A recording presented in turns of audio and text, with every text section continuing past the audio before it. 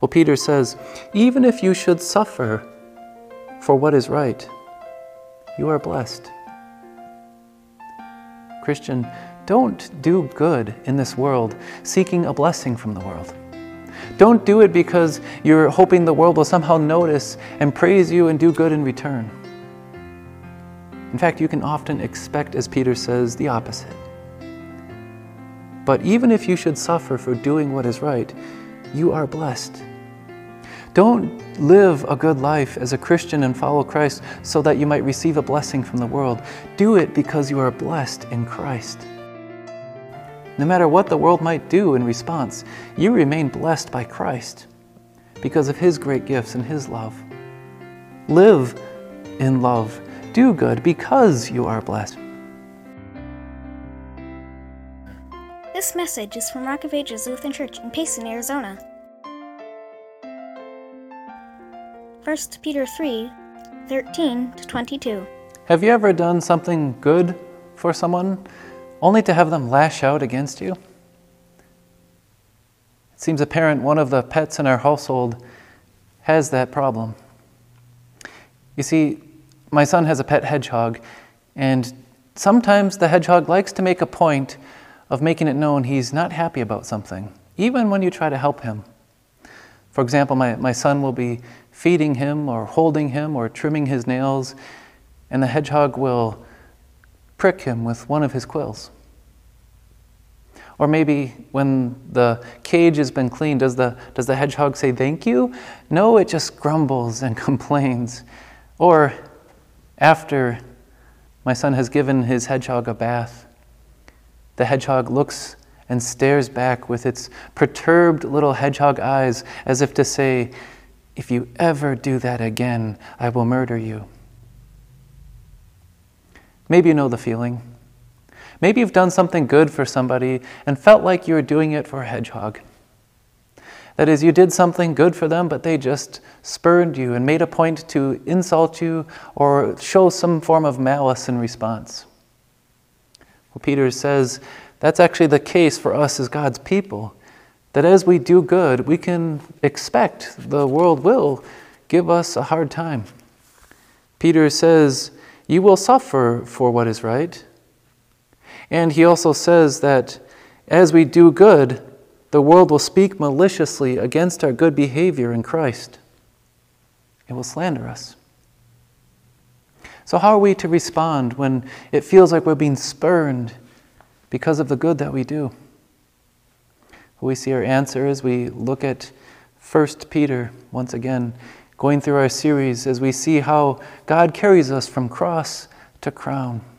And as we look now at the second part of chapter 3, we see how Peter tells us, instructs us to, in all times, confess the crucified and risen Christ. We do that even in a world that spurns us. Peter starts this section by saying, who is going to harm you if you're eager to do good? And the answer you'd expect is, well, nobody. But in fact, the world will turn against people who do good, including the good that Christians do to love and to serve those around them in this world. You know, a small example of that recently, it was really just a nuisance, but what happened was somebody that was on our property looked like they maybe were experiencing homelessness. I hadn't seen them before and actually haven't seen them since. But as I usually do, I walked up to him and introduced myself and asked if there's any way I could help him. He said that he just wanted some water. And so I also gave him the water and offered him some food to eat, which he eagerly accepted. I left to go run an errand, but when I came back, I found that the property was littered with some of his personal items and with the packaging of the food, even though the garbage was just right around the corner. Now, this was just a nuisance. Sometimes our good will be responded with some sort of carelessness or indifference, but other times it can even include malice. Christians around the world and throughout history have experienced this. Peter writes to the ancient Christians in Asia Minor who are living a life serving God, showing love to those around them, and yet the world speaks against them. Can you imagine their frustration? Or consider what the Christian church has done throughout history. It has funded orphanages, hospitals, has helped feed the poor, established programs to help those who are in need. And yet, how does the world still sometimes respond against Christianity? It lashes out, and it wrongly accuses them of not caring. Christians will support programs for pregnancy counseling centers and programs to help families that are in need, and yet the world will still wrongly accuse them of not caring about mothers. Christians will honor authority, but they'll be mocked for it. Christians will find themselves honoring marriage and have programs to support Christian homes and families, and yet the world will accuse them of being filled with hate, wrongly so. And even though Christians will love this world more than a boy loves his pet hedgehog, the world will spurn them, poke at them, and make a point to cause them to suffer or give them some response of malice. How do you respond? How does a Christian continue to live in a world that's like that? Well, Peter says, even if you should suffer for what is right, you are blessed. Christian, don't do good in this world seeking a blessing from the world. Don't do it because you're hoping the world will somehow notice and praise you and do good in return. In fact, you can often expect, as Peter says, the opposite. But even if you should suffer for doing what is right, you are blessed. Don't live a good life as a Christian and follow Christ so that you might receive a blessing from the world. Do it because you are blessed in Christ. And even if the world might lash out against you for living a good life in Christ, Peter adds, you're blessed. Do not fear their threats. Do not be frightened. No matter what the world might do in response, you remain blessed by Christ because of His great gifts and His love. Live in love. Do good because you are blessed. And then Peter goes on to describe how we live in this world and how we are to respond. As he says, in your hearts revere Christ as Lord. The Christian lets Christ reign over their lives. They live serving their God and their King, Jesus.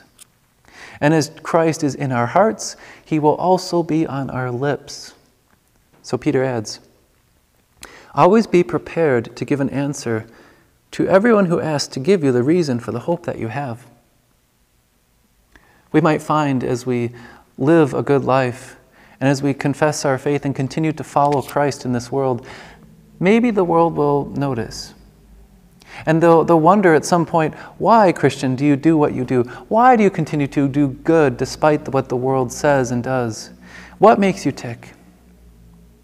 And you have an opportunity to give a response, to confess your faith. And notice Peter, he doesn't say, be ready to give an answer to those nice people around you. He says, always be ready to give an answer to everyone who asks you. To confess Christ. To confess the source of your hope in this world to everyone, including those who might spurn you or make it a point to insult you or speak against you. And then Peter goes on to describe for us here, for the rest of the chapter, how this is done. And he gives us our confession, really following all the parts of the Apostles' Creed, which describe Christ as He goes from cross to crown. This is our hope. This is our confession. Listen to the confession he makes. But first note, Peter says, do this with gentleness and respect. As you confess Christ, our hope, as you confess your Lord Christ, do you do it with gentleness? See, there might be times where we confess Christ, but maybe we'll do it in such a way that we put down the world of people around us who are lost in sin. And maybe at times the Christian might be tempted to give some sort of derisive label or nickname to the unbelieving world around us. To label them as the enemy and put them down in shame rather than to confess Christ, to bring them from shame to forgiveness. This world which is lost and which needs the waters of life, the gospel of Christ. It needs us to confess Christ, and it needs us to do it with gentleness. As a humble, lowly sinner, one who needs God's mercy and who shares God's mercy. And no, gentleness doesn't mean that we tolerate wickedness and evil, but it means the way we approach the world around us is to be with the attitude of humility and concern for the lost. Do you? Do you always confess Christ with gentleness, or do you sometimes find yourself speaking in arrogance and in pride to the unbelieving world around you, the world which spurns you? Peter adds, with gentleness and respect. Now this could mean respect to the person you're trying to reach with your confession. But the word more literally means fear, meaning fear of God.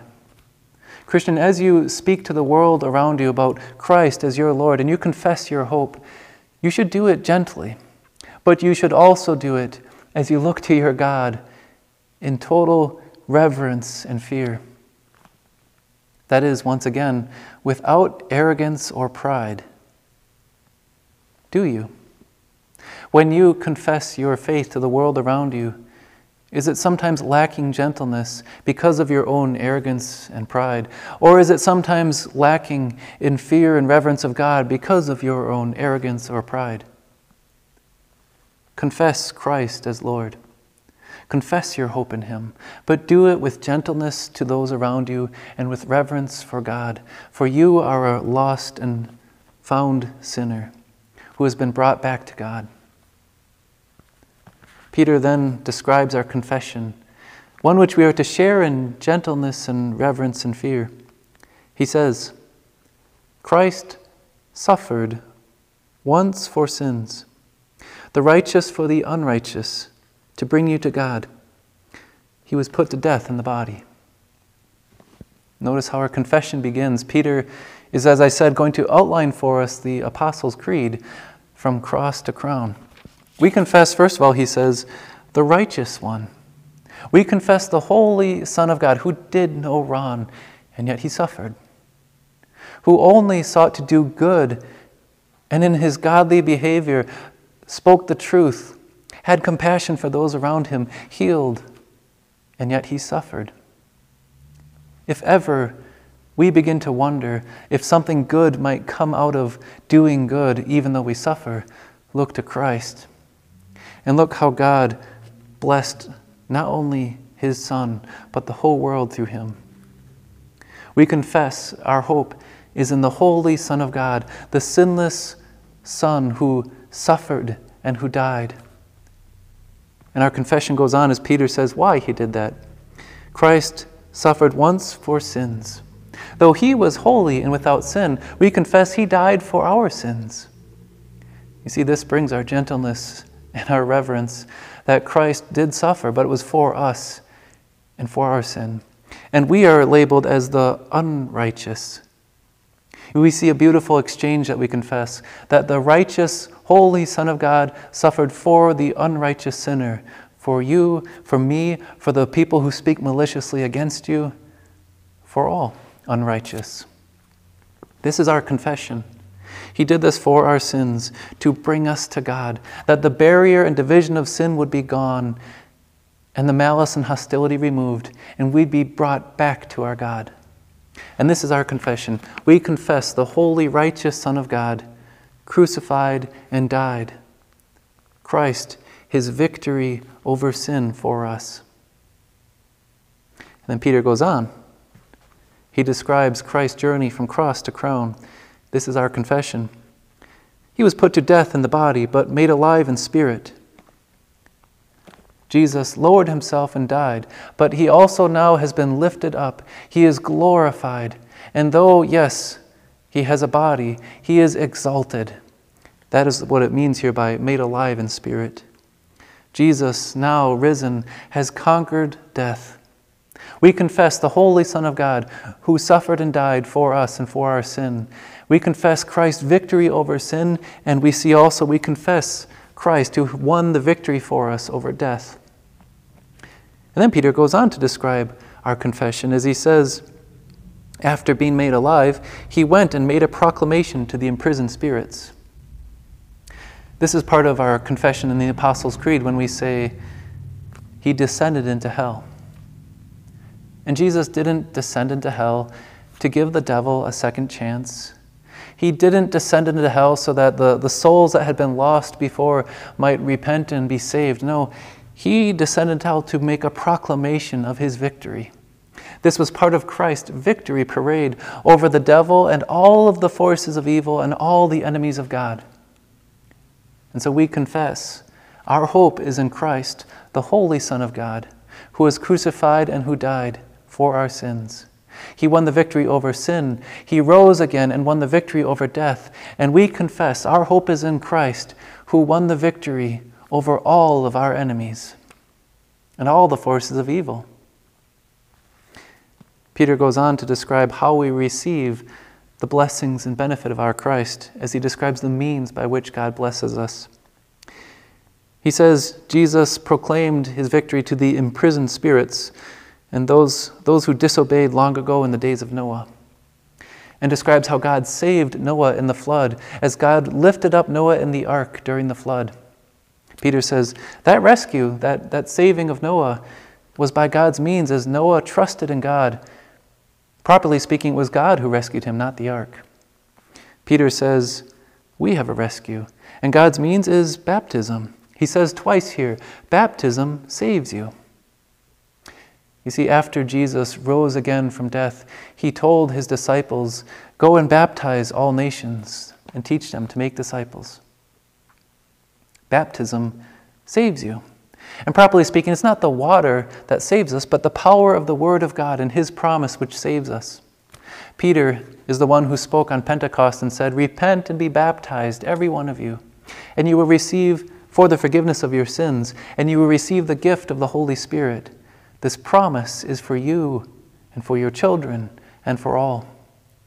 So Peter can rightly say, baptism saves you. And it's not merely an outward washing. It's God giving us the pledge of a clear conscience. That is, he promises our sins are taken away, and we have righteousness before our God. Baptism saves you not by some outward washing, but he says it saves you by the resurrection of Christ. You see, connected to Christ, we follow him from cross to crown. And in the waters of baptism, God has connected us to our Lord. And whoever believes and is baptized will be saved. This is God's promise. It is the chosen means he has given us as we trust in him. And then Jesus, who rose again, told his disciples, all authority in heaven and earth has been given to me. So Peter continues our confession. Our confession is the same as the Nicene Creed, one baptism for the forgiveness of sins. And it goes on to describe who Christ is now. Christ has gone into heaven and is at God's right hand, with angels, authorities, and powers in submission to him. Here is our confession and our hope.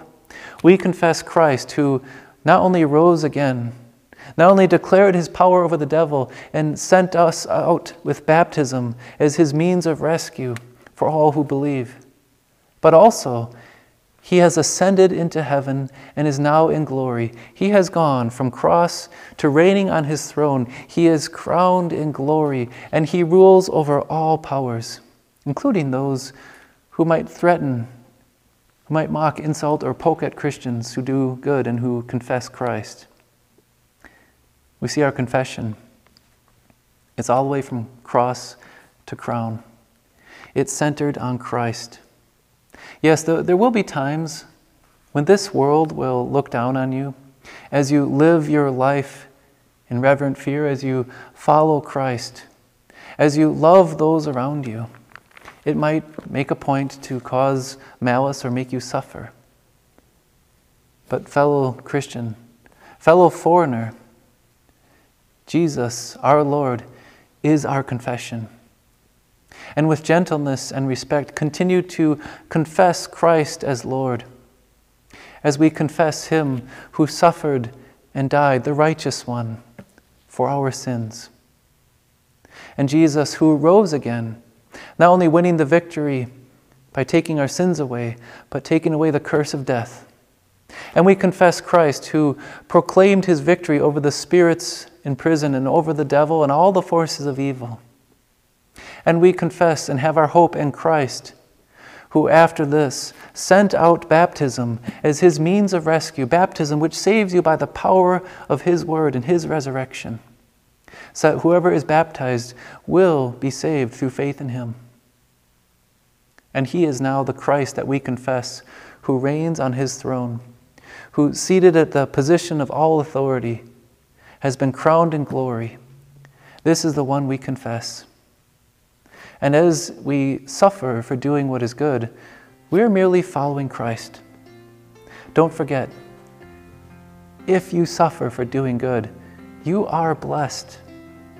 Continue to revere Christ as Lord, and continue to confess him to those around you with all gentleness and respect, because we confess a Christ who suffered, died. On the third day, he rose again from the dead. He descended into hell. He ascended into heaven and is seated at the right hand of God the Father Almighty. This is the Christ whom we follow in faith. Having been baptized and washed of our sins, we now follow him, who leads us through the trials and through the sufferings, from cross to join where he has gone, to crown. And we will be there by his grace.